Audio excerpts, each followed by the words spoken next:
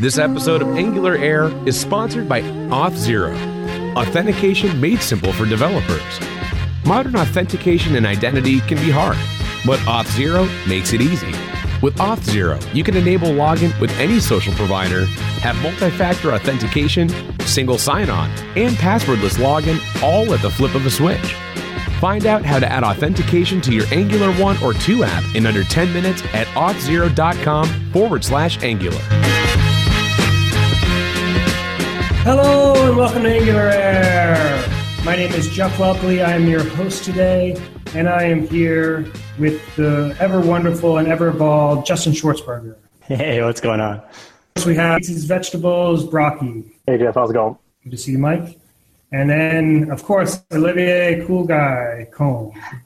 Hey guys. Getting ready for Angular Connect's 80s party night. Yeah, exactly. And then also we have with us Josh Munt joined us, who is a organizer of Angular Connect, but he is on a somewhat bad connection. So we're going to see how this goes, and if he can, he's going to throw his commentary in about things as we kind of go along the show. Welcome, Josh. How are you doing? Hi, guys. Sorry about the connection. All right, that's good. Hopefully, I'll be here throughout the show. Otherwise, I'm sure you guys will be able to take over. Yeah, I think it sounds good without the video, so that should be good. So today, we're basically going to go over a couple things. We've kind of been off for a little while. I had some problems actually last week, so I'll get into that.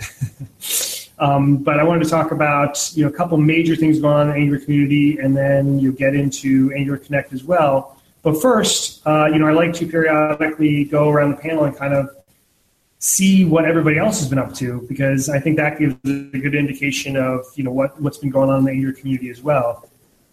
So Olivier, let's start off with you. What have you been working on? What have you been up to?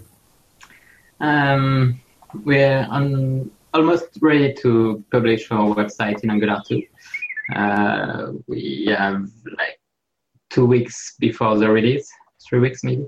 So I'm working hard on the loose ends and the compiler, lazy loading with the router and stuff like that. So yeah, working with the nice Angular 2 stuff that you can do to optimize your website. Are you're using Angular Universal for part of your app, right? Not for this one. For another one, yes.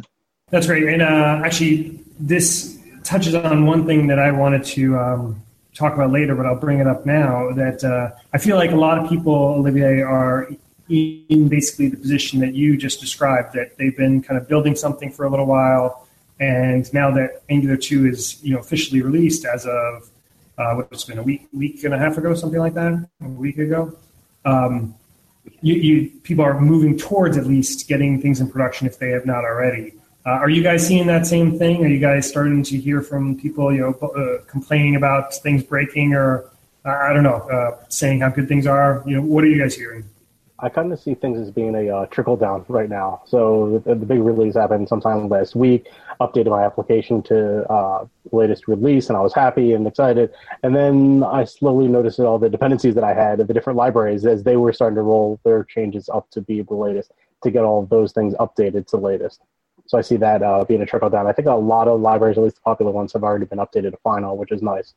Yeah, you know what lags though?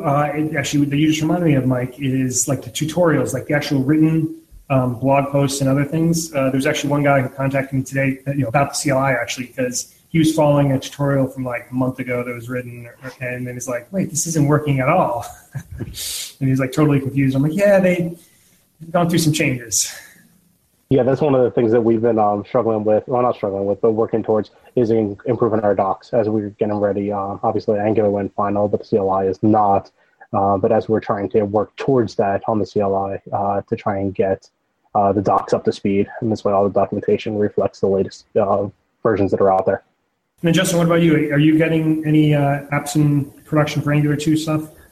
Yeah, so we've been along this journey since, alpha, actually since Angular 1X. And so we just kind of rode it all the way along, went through the changes and have been adapting. So we've kind of just been on the same track.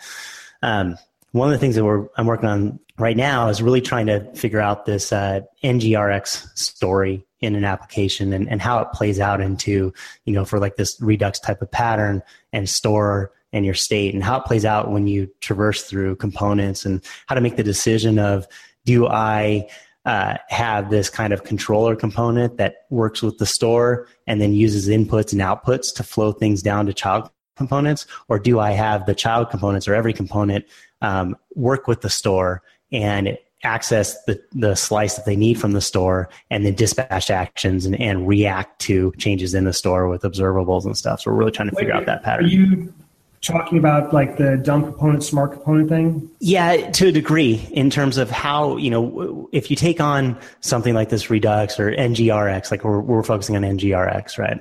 And we say we have a store for our state, and we have slices to the store. You have this chunk of this part of data or that part of data, and you want to really have that pattern of saying, I want to dispatch actions, right, to the store, that then I can have this flow of where all my actions go through, and then this change of the state that then everything reacts to.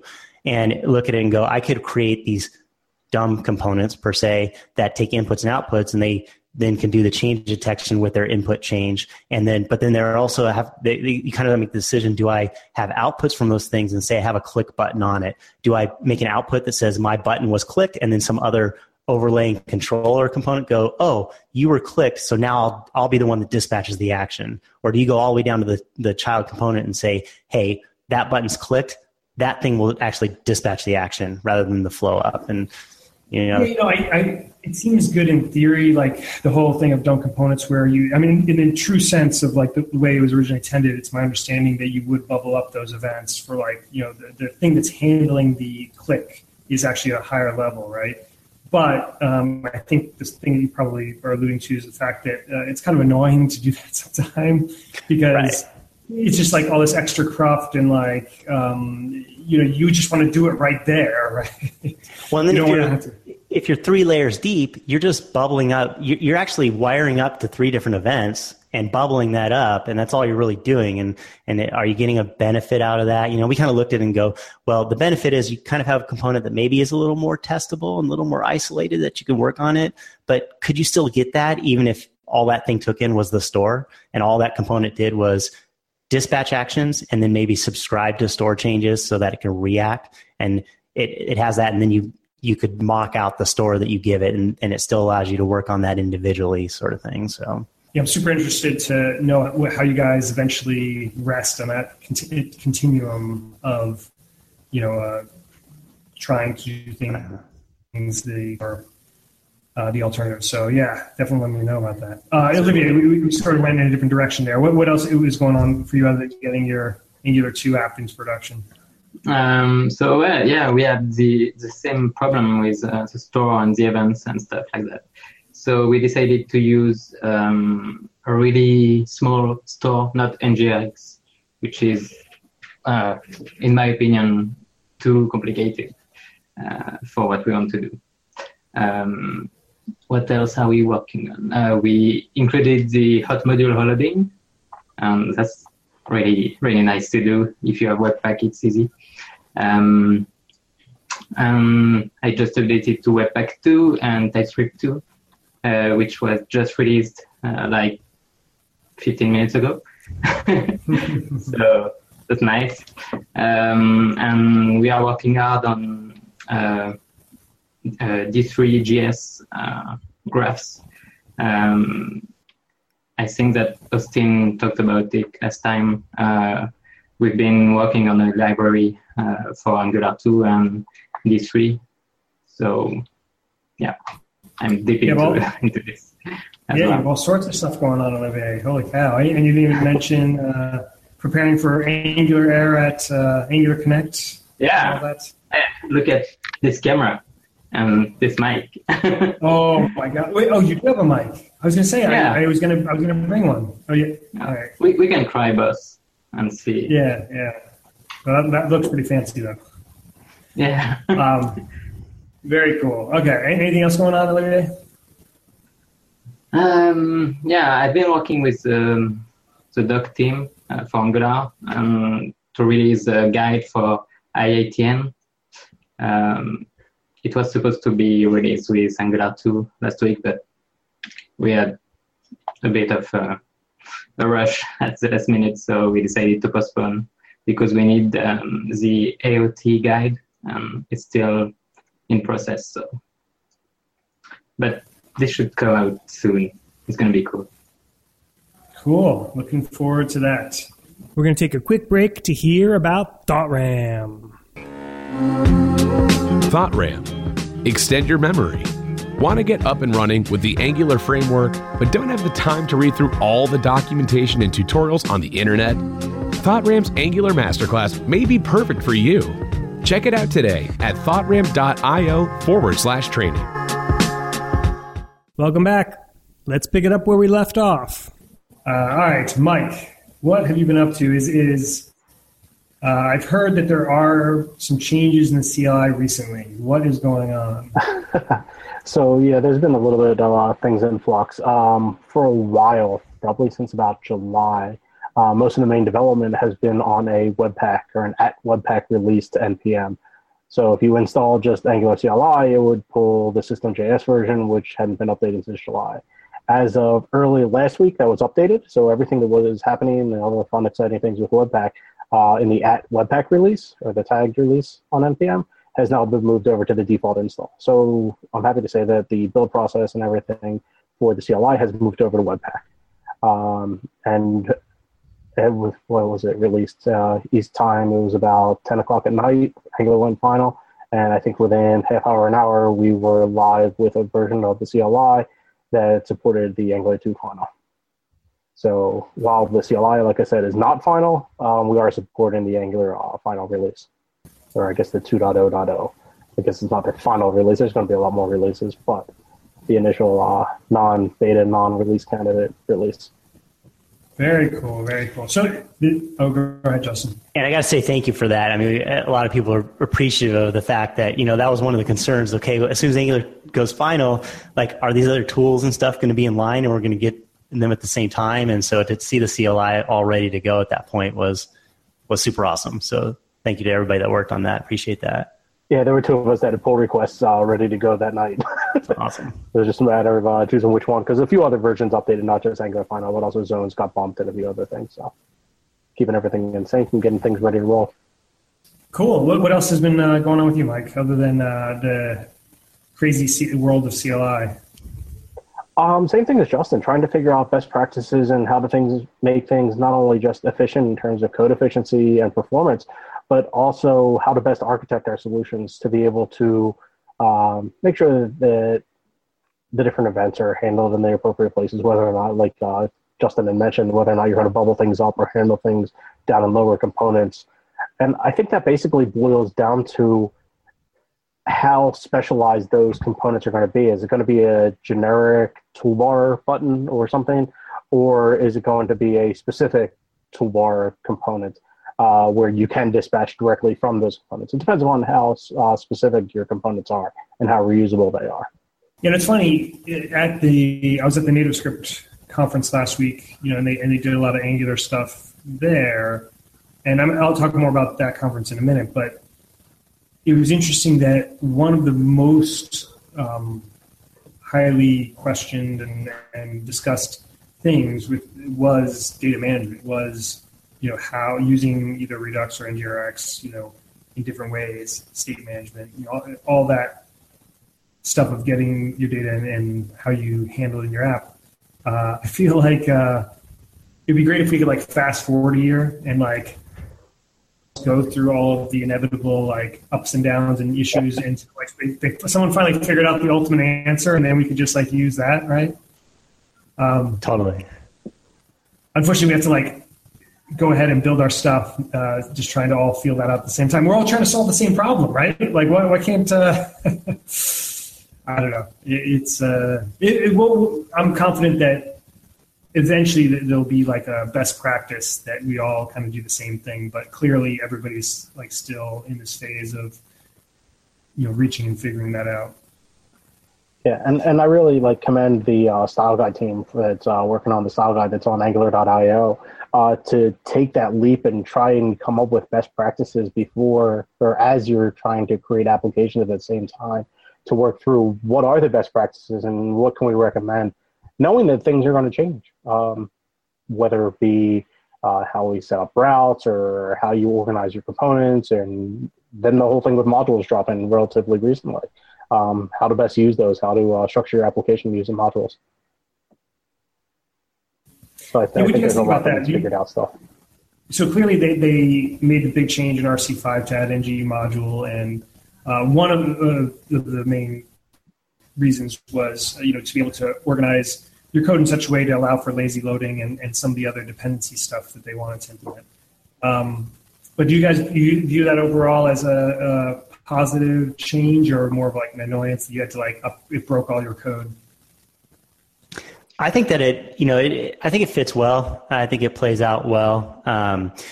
My buddy Jamie and I talk about how it kind of almost felt like, and he brought the point up that it feels like we had modules in Angular 1, and then in Angular 2 we didn't have modules, and now they're back, kind of just like Angular 1, sort of thing. So there's that interesting caveat. But I think one of the things that played out with it that was a little bit challenging is to take that moment to really wrap around, okay, this kind of dictates a difference of how components are used within other components. Like, how do you flow that in? Like this, now this thing has to be imported in this declaration for this module, and then it's available there. Do you have a concept of something available to the entire application if you just registered at this level? We had that global, like the core directives and stuff like that you could add multi to with the providers and then get them throughout your entire app. And now you have to bring it into each module that you want those particular components to flow through. But then the whole concept of where the providers live and where those get registered in the dependency graph, and how they all, no matter what module you're at, you're defining things that are for that module, except for providers, which go into this global space. Except for when you're lazy loading, then they get their own instance. So understanding and figuring that stuff out, and then applying that to an application you already have written that doesn't have the modules, and refactoring that and make sure all that stuff is playing right, took a little bit, but I don't think it was too bad. And I think it is a pretty good place that we're in with it. Yeah. Go ahead, Olivier. Yeah. As a developer, I like the new modules. I think that they bring a current structure to the application, but as a library developer, I find them really annoying because I get a lot of issues of people who don't know how to include your lib, how to make it work with lazy loading, with AOT and stuff like that. And I keep repeating over and over and finding new cases where they don't really work as you can expect. For example, let's say that you have two modules with different routes.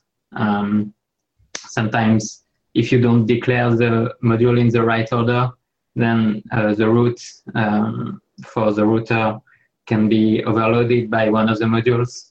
And if you lazy load, then it depends which module is loaded before the other one. So it depends where your application starts, and stuff like that can be really difficult to debug.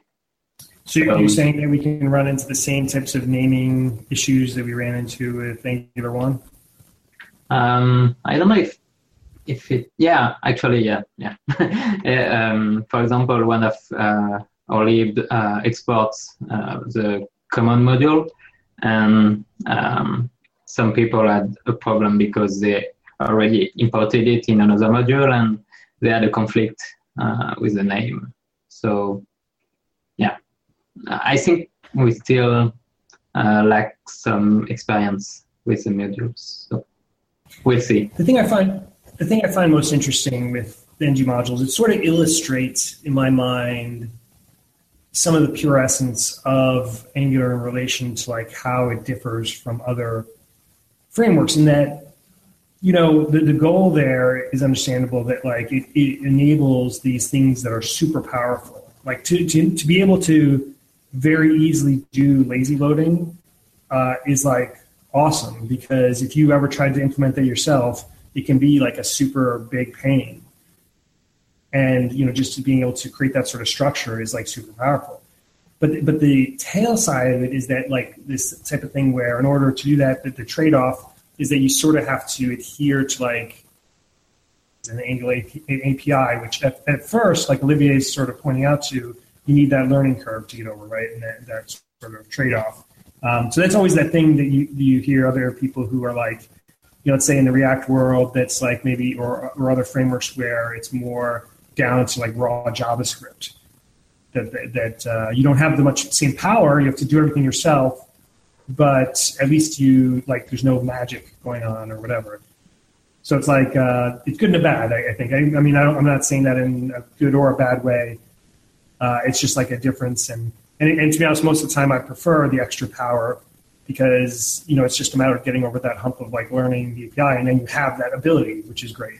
I don't know. Do you guys agree or disagree? I think that this whole power thing, that's one of the aspects of Angular as a platform is it gives you the power to do a lot of stuff, right? But now you're kind of making a bunch of architecture decisions, right? And with all that power, you actually have multiple ways you can architect things and still make them work. So now I think a lot of people are searching for, well, what is the best architecture way that I should do this? And who's going to tell me? Is there somebody going to tell me that, or do I just discover that on my own? And do I just start using these powers in these different ways, and I shape it one way and that works, and then I say I need to solve this case. Oh, now I need to kind of architect it a different way. I have all of the tools to do everything I need to do, but what is the best way to put it all together? Well, I do think from that will be something that there is a bigger emphasis on, right from the start with Angular 2 that wasn't there with Angular 1 in terms of like trying to create convention, trying to create sort of standards. In Angular 1, there wasn't even a style guide for the longest period of time. And now we have a pretty strong one. And with the CLI, we're starting to kind of codify some of those common best practices and standards so that, it's not just a matter of, this unwritten rule about you should do the things this way, but it's actually kind of baked into the framework itself. So I definitely think that some of that will start to work out just over a period of time. We're going to break for a moment for a message from Angular Class. This episode of Angular Air is sponsored by Angular Class. If you're looking to learn the latest and greatest in modern web development techniques, or you need Angular 2 training, then sign up today at angularclass.com. Welcome back. Let's pick it up where we left off. And then, Justin, was there anything else other than building your Angular 2 app that you've been up to lately? That's probably the most of the stuff, and digesting all this stuff and really kind of feeling the same relief that I imagine the Angular team feels about this journey of finally having it, final, stable, released out there. Again, there's so many of us that took that journey with them, that rode with these code changes, that experienced that. And, just as much as all of us as developers wanted that release out here, we're also all kind of, excited and relieved that, hey, that day is here, and we get to now kind of just forge ahead and feel good about now. Let's make these decisions. Let's make these final decisions in our app of how we're going to write it, because we know that now that the API is final, right?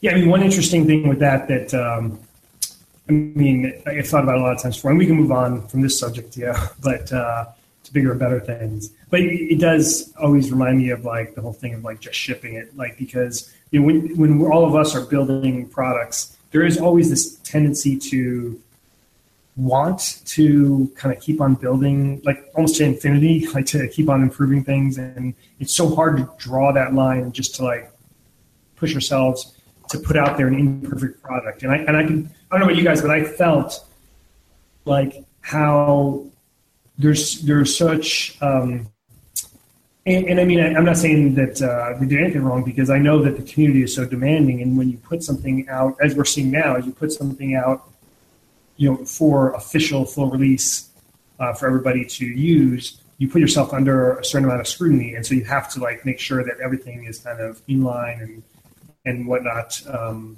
a degree. So I'm not sure whether there could be anything different or whatever, but I'm just saying, like, I feel that in my own products that I build, that like, that fighting that desire to keep building and making it perfect versus just getting it out there and moving forward. Yeah. Anyway, it's out there now, so. Yeah, hopefully some of the negativity that's come out of the amount of changes that occurred through the release candidate phase will hopefully start to die down. That people were complaining about the struggles of, well, there's a lot of changes. There's been a whole lot of deltas from one RC to the next, and to be able to keep up with that. But the one thing that we need to remember as a community is if you're dealing with pre-release software and you're dealing with the bleeding edge, is that it's actually you that's doing the bleeding. I heard that quote a while ago, and it's so true. If you're going to try and use something before it's actually fully cooked and released, there's going to be growing pains with that, and you have to be ready for that if that's something you want to take on. Yeah, completely agree. So, Josh, the other big news, other than the release, is next week is Angular Connect. So I would imagine that pretty much everything you've been doing has been kind of preparing for that. What have you been specifically up to the past kind of week or so? You there, Josh? Oh, he might have fallen asleep. Well, I'll pretend that he said that he's been trying to figure out, with all the people complaining about how many good sessions there are, and they're all happening at the same time. Because that was the first thing that I wanted to ask him about. What is your plan? Like attending these different sessions, because literally I'm looking through the schedule right now, and they have like not only like a dual track of talks, but they have like some workshops that people are running, and then office hours and QA. I literally want to split myself into 3 and then like be able to go to all of these. What's your plan for what you're going to do during your time there at the conference? So I didn't even look at the schedule because I know that I will end up in the hallway filming people and stuff like that. So I will probably watch the videos later. But now that you mention it, some of these workshops look really interesting. So we'll see if I have the time, but I don't know. I'm really waiting for meeting all the people that I like. See Carmen dance at the party and stuff like that.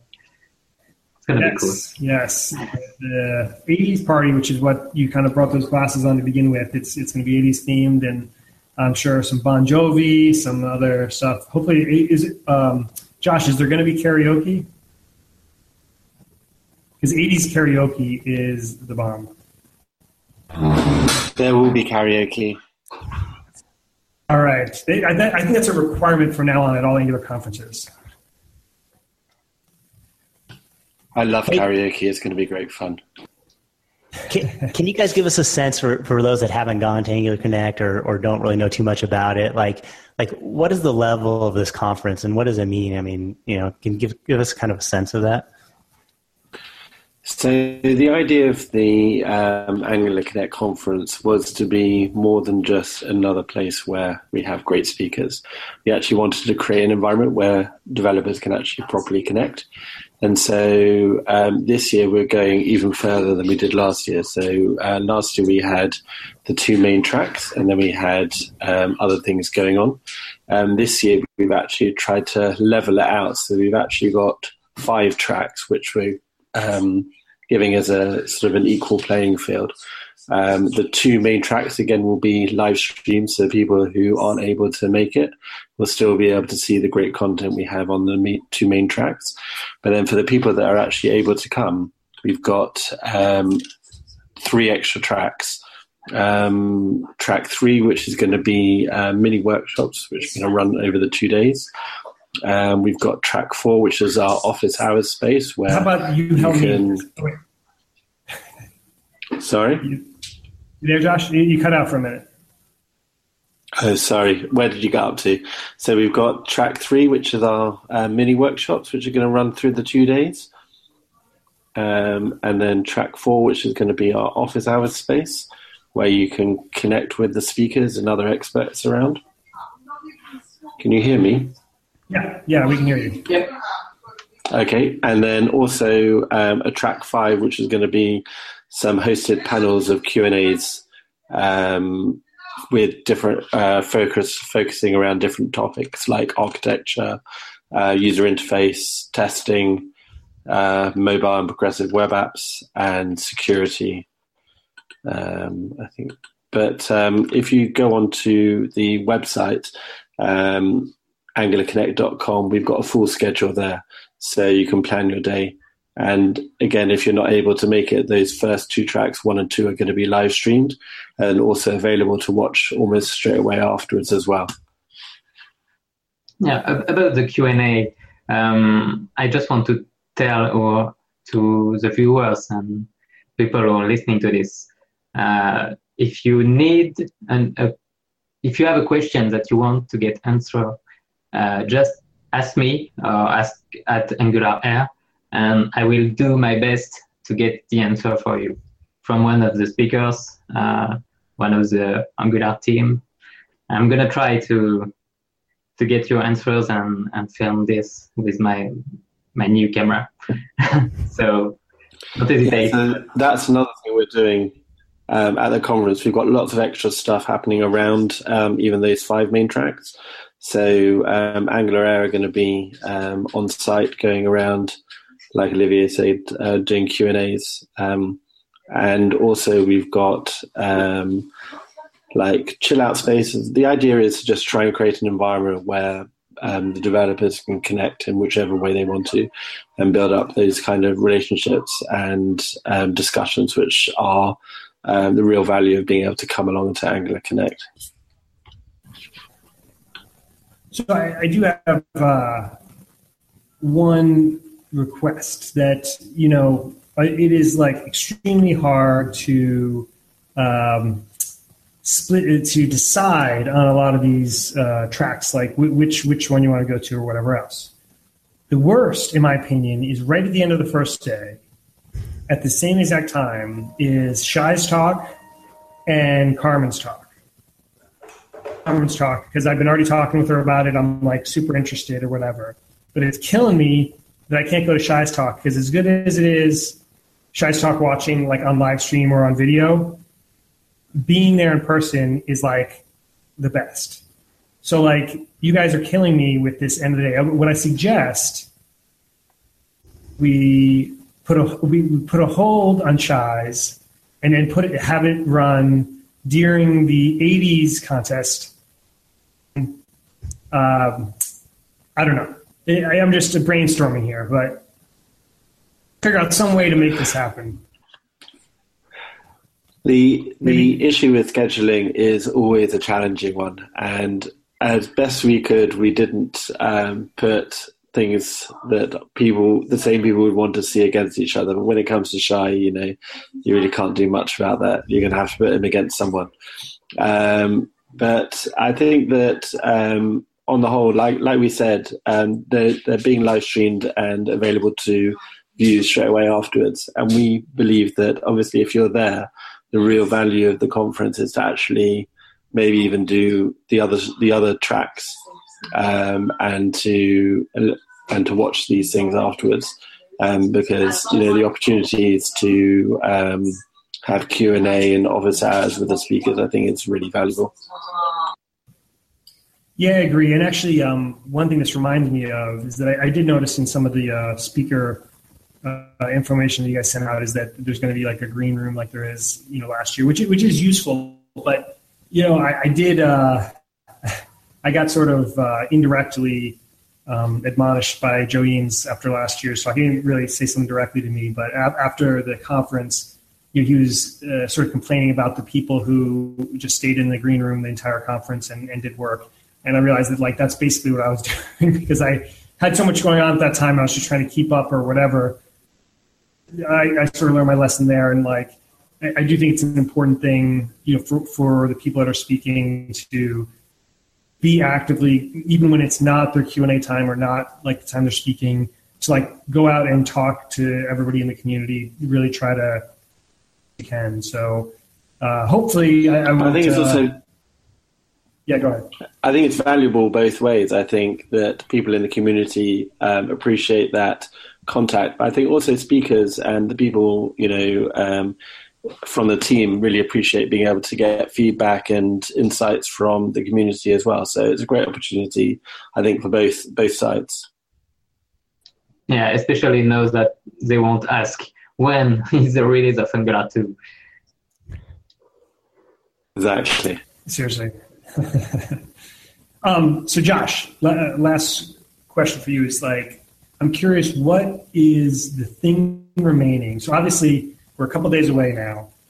There's got to be something that's still remaining that you guys are super worried about, that you're just hoping that it still comes together. Or is it the case that everything is all done, you don't have to worry about anything, it's piece of cake? Well, we have a great team. We work with White October Events, who are super organized. And on the whole, I think we're actually really, really good and in a good space. We had panic last year with the gift, which was the Google Cardboard, which didn't arrive until the last day. So we've learned from that, and we've got a really cool gift we're giving away. I won't give too much more about it, but it's something quite exciting that we're giving away this year. But it's all arrived and all ready to go. Is there a hoodie? Because I remember Pete at NGConf saying we will get the best hoodie, and it will be even better than the one from NGConf. Maybe that's a we have a very friendly rivalry with NGConf, and we're always trying to up one another. But I think that's actually quite healthy, because it pushes us to try and get the best conference. In terms of hoodies, I'm not 100% sure whether our one is better than theirs, but we do have a hoodie for the speakers, and some really cool T-shirts for the people attending as well. Cool. Yeah, that is one thing. When you go to these types of conferences, you have to go with a half-packed bag, because you get so much swag.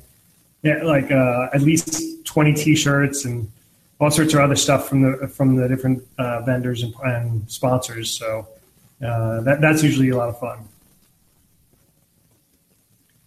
We're also organizing a hackathon on the first night alongside the party with Progress. That's created in NativeScript.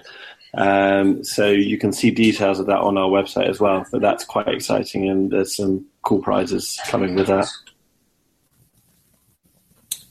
Cool. Thanks, Josh. And speaking of Progress, that's actually a good segue into the next thing I wanted to discuss, which was that this past week on Monday and Tuesday, I actually was at the Progress is the company that owns Telerik, and Telerik is the company that builds NativeScript. And NativeScript had there was a conference for NativeScript in Boston this past Monday and Tuesday, and it was a lot of fun. So there was about, I think, 120 people or so. There was a workshop day where we all kind of learned NativeScript, if you haven't learned before, and then a number of different talks. I gave a talk, and a bunch of other people gave talks on just building mobile apps and other related topics. And sort of the interesting thing, and part of the reason why I wanted to kind of bring it up, was really interesting to see that they, even though NativeScript isn't necessarily tied to Angular, they have definitely made a kind of decision, whether it's subconscious or not, to really focus on Angular. All the talks, all of the workshop, everything was with Angular 2. And it was really cool, to see actually quite a number of people who didn't know Angular before, didn't know NativeScript, kind of went there to learn, and in the workshops, seeing how quickly they could pick up both. And the kind of question, I actually ended up being, for part of the workshop, even though I was there as a kind of participant, a little bit of helping with some of the stuff, but I pick it up pretty quickly and see some of the power with both for building kind of native apps, with JavaScript through trying to popularize the idea of calling it straight up like Angular native, just like React native.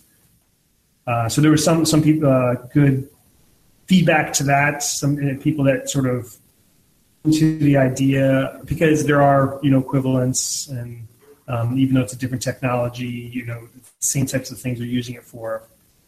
So anyway, it was a great conference. Great feedback. Definitely encourage people. I am a big fan of progressive web apps. That should always be like a first option. And something like Ionic, for a lot of companies, just totally makes sense. But in my mind, like if you are, because of the needs of your business, want to build a native app, in my mind, it just makes sense to JavaScript and use something like NativeScript or Angular Native. So, have any of you guys tried NativeScript before? No, I haven't. Well, what are you I talked to doing? them at NGConf and kind of tried to get an idea of it and see that, but I haven't played with it. Are those tracks from that conference online anywhere? We could watch them.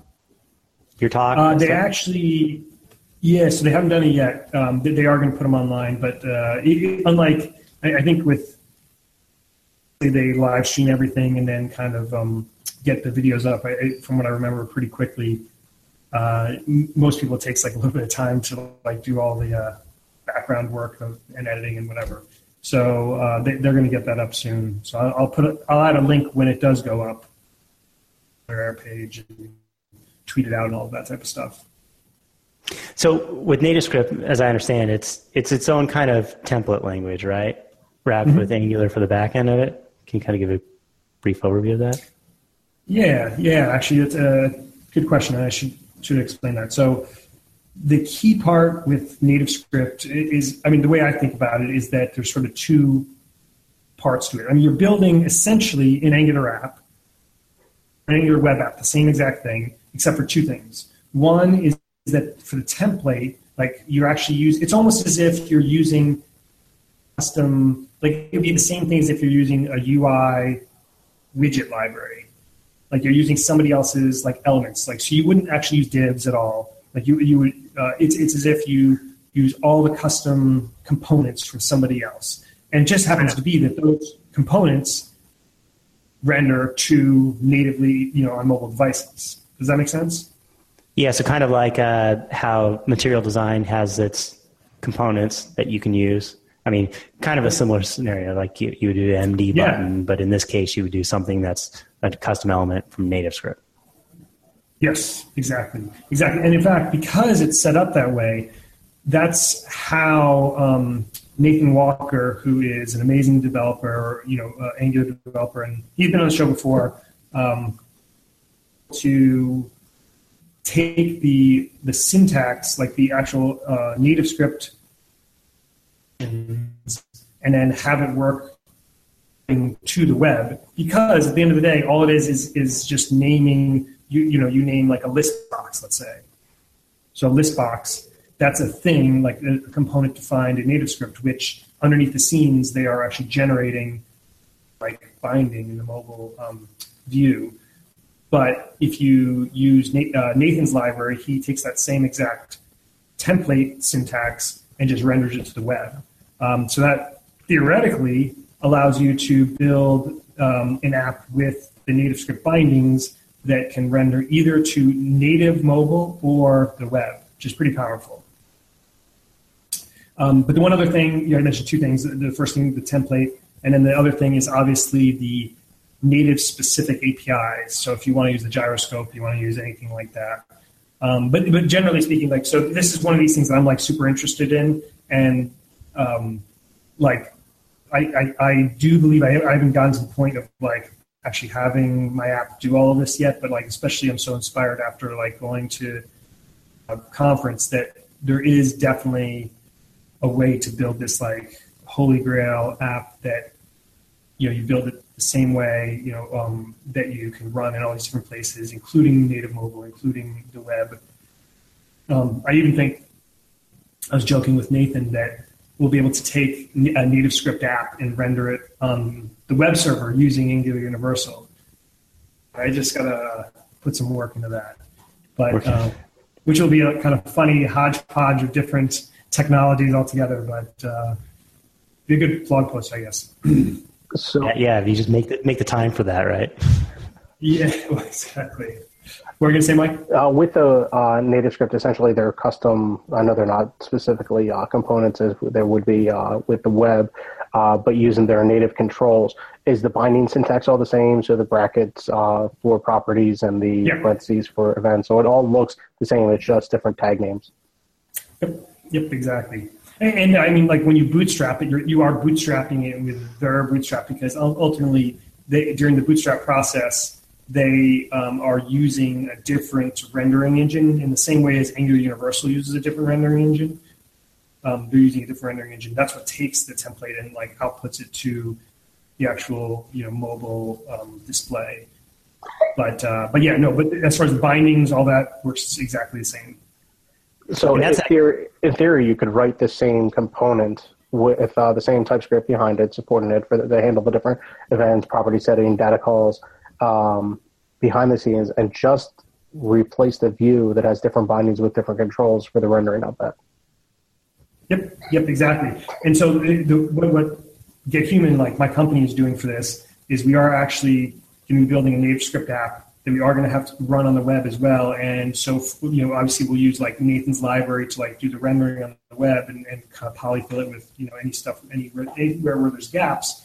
But then in addition, for the kind of native specific API stuff for dealing with the kind of camera or gyroscope or whatever, where there's no equivalence on the web, that's just a matter of like, and this will be part of this imaginary blog post that I'll probably never end up writing, which is to, you just end up kind of abstracting that out using, DI swapping so that mobile, it uses that mobile functionality. If it's on the web, you have some sort of alternative mechanism, depending, it depends on what you'd be trying to do. But using DI, you can basically very easily switch out to extract out specific APIs. Does that make sense? Yeah. So then, is Nathan's library, is that something that's a platform change where at that level in your main TS or whatnot, before you bootstrap, you're starting this other platform like you do with the NativeScript versus the browser platform, or you do this other one. And so you're really like at that point writing all your components and everything in this NativeScript for its template, and then you're switching out at that level of, am I in a browser? Okay, I'm going to do this other platform that handles the native, or I'm native, so I do the NativeScript platform, right? It's the same exact thing. Bootstrap is different. Bootstrap is different for each platform. And then any differences lower down in the tree, you push it down to a leaf level and have some sort of abstract class sitting on top of it that you kind of can switch between the two. Cool. So anyway, so that's basically going to be what I focused on, among other things. Actually, so for my own updates, like it was really just going to be that. And the one other thing in addition to like that sort of craziness in the world of multi-platform apps and NativeScript and whatever is, really getting into machine learning. It's one thing. So I was super excited that Carmen is going to be talking at Angular Connect, end of the day, the first day, about, the stuff that she's been doing. And I couldn't wait. So actually I did a hangout session with her a couple of weeks ago. We got into like this. She's basically built, I won't steal a thunder or whatever, but I don't think she mind to say that. I think she tweeted it out that she built her own kind of neural network, which is like amazing. I can even tell you like how crazy it is, like somebody who's just starting out to do something like that, which I'm sure she'll like totally underplay. So like right now I'm telling you, like when you hear her talking about this is something that like people do not do normally. Like people will utilize TensorFlow, which is like a software built by Google that has like all the machine algorithm neural network software kind of built within it, or like a cloud service like Amazon machine learning or something like that. Their own is just kind of wacky. Just because it's so complicated, you really have to know it in depth. And so if you don't have experience, if you're not like this scientist, it's like really onerous getting into it. The math alone is just, for me, like my eyes glaze over. And that's, I'm interested in like everything, but like that math is really tough. But she was able to tackle it and built something amazing. So I'm super excited for her talk. And I'm not doing anything nearly like that, but I am trying to actually utilize machine learning, more of the cloud service approach in Amazon machine learning to implement with our existing apps to add some kind of intelligence. Have you guys gotten into any AI or machine learning stuff yet?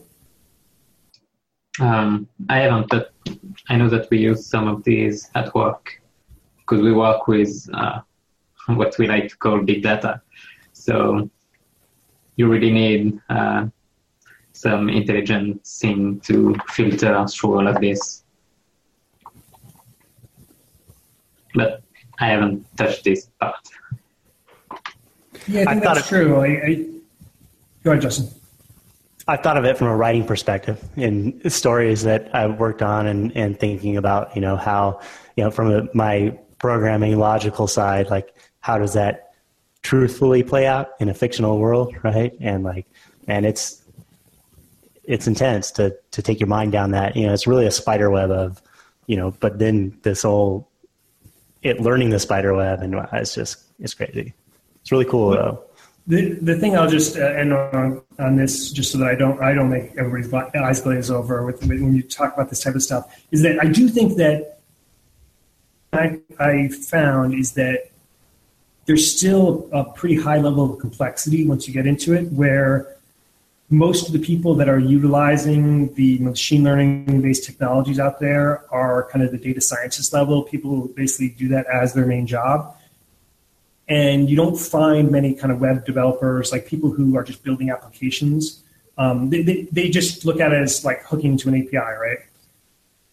I feel like this is like such an important thing, and the technology is starting to get better and better and kind of get simpler from like the interface standpoint, that it's sort of inevitable in my mind, and something I was talking with Carmen and Christoph and some of the other people in the community about, that like it's inevitable that I think programming in the future, like even if you're an app developer, this is going to be like a core competency skill that everybody's going to have to learn to some degree. Just like you have to like learn the quirky intricacies of the DOM, you sort of have to know some of these like core fundamental intricacies of machine learning, at least in order to be able to interact with it in an effective way. Just because it's going to be so powerful, I think it'll eventually be baked into a majority of the apps that we build. So at least non-trivial apps or whatever. Which is an interesting thought to bring in, being that one of the recent episodes that I was part of with GraphQL is kind of detaching yourself even more so from the back end rather than getting more involved, of allowing the front end to dictate what data you're getting back and how that's being presented, and kind of thinking about the back end less, whereas this is more thinking about the back end more. Well, look, I totally get that. I think that there's this fantasy, and maybe it's not fantasy, that basically this idea of just being able to isolate yourself and just focus on one thing, and there is some power in that for sure. I don't know. I just never prescribed to that way of thinking, because I've always found that even though it's harder, when you do have people working with you that do understand kind of the full stack, there's just the things that you are able to create are just like orders of magnitude better. Even though I understand how it's in some ways nicer, this idea of kind of isolating yourself to just know web tech and nothing else. I don't know. I guess that's more of like a philosophical thing. Yeah, that's a much bigger show. And then, I mean... Yeah, something another show. Yeah, I mean, while it's good to have those different skill sets of the different areas of technology, it's also not a bad idea to specialize in one particular area where you can focus and get down to the nitty-gritty in those details and really hone that craft, but at the same time be aware of what else is going on. Yeah, no doubt. I think the ideal for me is that you are a specialist in one thing. But that you are aware of these other areas, aware enough to be able to intelligently you aren't kind of isolated. I guess the thing that I fight back against is this idea where it's like total black box, that you don't have no idea whatsoever what's occurring on the other end. And that's where I've seen it lead to trouble. But nobody can be expert at everything. I mean, you got to focus on one thing that's your main thing, which is why I'm saying that, like, I right now I feel like for machine learning, it's a total black box. For even like Olivier is working with it, it's a black box to him. I mean, he admitted it, right? I think it's got to move a little bit more in the direction of at least having some awareness. I'm not saying you're an expert all of a sudden in these like crazy math algorithms, but that you at least understand what's going on enough to intelligently kind of interact with it in a better way. But anyway. On that note, we are at the top of the hour. Let's quickly get to picks. Mike, actually, you're still here. Why don't you go first? I am, yeah. I had to turn off the video. Got kids running around me. But I have one pick. It's a library that I started to use called NG2DND, which is a drag and drop library, which is rather simple implementation to be able to drag and move things around your application across components and throughout your application. Specify what you can drag, where you can drop it, and you're off and running. I had a 10th level cleric once that was the coolest thing ever, and I was so sad that I lost my my hit sheet. Or maybe I'm using the wrong terms. It's been a long time. But yeah, I thought that was going to help us roll some D20s. I was getting kind of excited, but this still sounds cool. Drag and drop, cool. Yeah, it's very helpful. I really need it as part of my application rather than having to write that natively. There's a nice little library out there that is concise, and that's all it focuses on. And as of yesterday or today, it's actually one of those libraries that got updated to 2.0, so it's a 2.0 final. Josh, what do you got? So I'm going to do a last plug for Angular Connect. So just to let you guys know that if you aren't able to make it, we're going to be posting the link to the live streams on the homepage of our website on the day, so you can click there and watch the live streams, and also we'll link back to the videos once they're live as well. You can view the schedule on the website as well, so that's angularconnect.com. Cool, thanks, Josh. Justin. So I've got another NG2D star thing, NG2D3, which is a library for doing D3 plus Angular 2 composable, reusable charting framework. Olivier knows a little bit about that. Austin as well, and GPanda, and several other contributors. So it's pretty cool for doing charting. You guys should check that out. And then my other pick is on Angular Zone on the webinar. Just the other day, Pascal was on there talking about NG module in Angular 2. And I think he just did an amazing job of really breaking down the metadata in there, the usage, all the way down to lazy loading of them and routing and all this stuff. And just in a concise period, covered a lot of great information of teaching what the NG module does and how to use it. So you guys need to check that out too. That's my other pick. Angular Zone, what is this? I'm looking at their thing. It looks like it's a video podcast about Angular. Yeah. Has some good content. What I think is going to happen, after this podcast is over, I'm going to talk to my boys about maybe combining efforts here. I like what they're doing. I think we should be doing it together. We'll see about that. All right. Olivier, what do you got? So my pick is for the Doc team. I've joined them to work on the French translation of the documentation. I've been working on the internationalization game, and I can tell you that they work really hard every day to bring you good quality guides and docs for Angular 2. So I really wanted to say thanks to them, even if they are kind of invisible because they don't sign with their name. I can tell you on Slack that they're talking all day about how we can make NG module more understandable, and how you can use the latest concept of AOT and Webpack and CLI and stuff like that. So I really want to thank them for their work. Yeah, I definitely second that. Those guys are awesome. Okay, and I just have one link. There was a bunch of back and forth, speaking of Slack, on the GD Slack about the big rage is obviously progressive web apps, well, one of the big rages, I guess, and a lot of guys giving talks on those. So we noticed there was basically one GD in particular that put together a great GitHub repo with just like a bunch of progressive web app resources. So if you want to know more about progressive web apps, this is definitely the place to do it. I will include the link on that. It's his username, GitHub username is Hermanth, Hemanth, and it's awesome-pwa is the repo name. So I'll post that as well. So we are going to be live at Angular Connect next week, and then we come back and we have a big schedule planned for the next 2 months that I'm going to probably will not publish until after Angular Connect because there's so many other things going on right now. But there's a lot of great shows coming, so definitely watch out for that.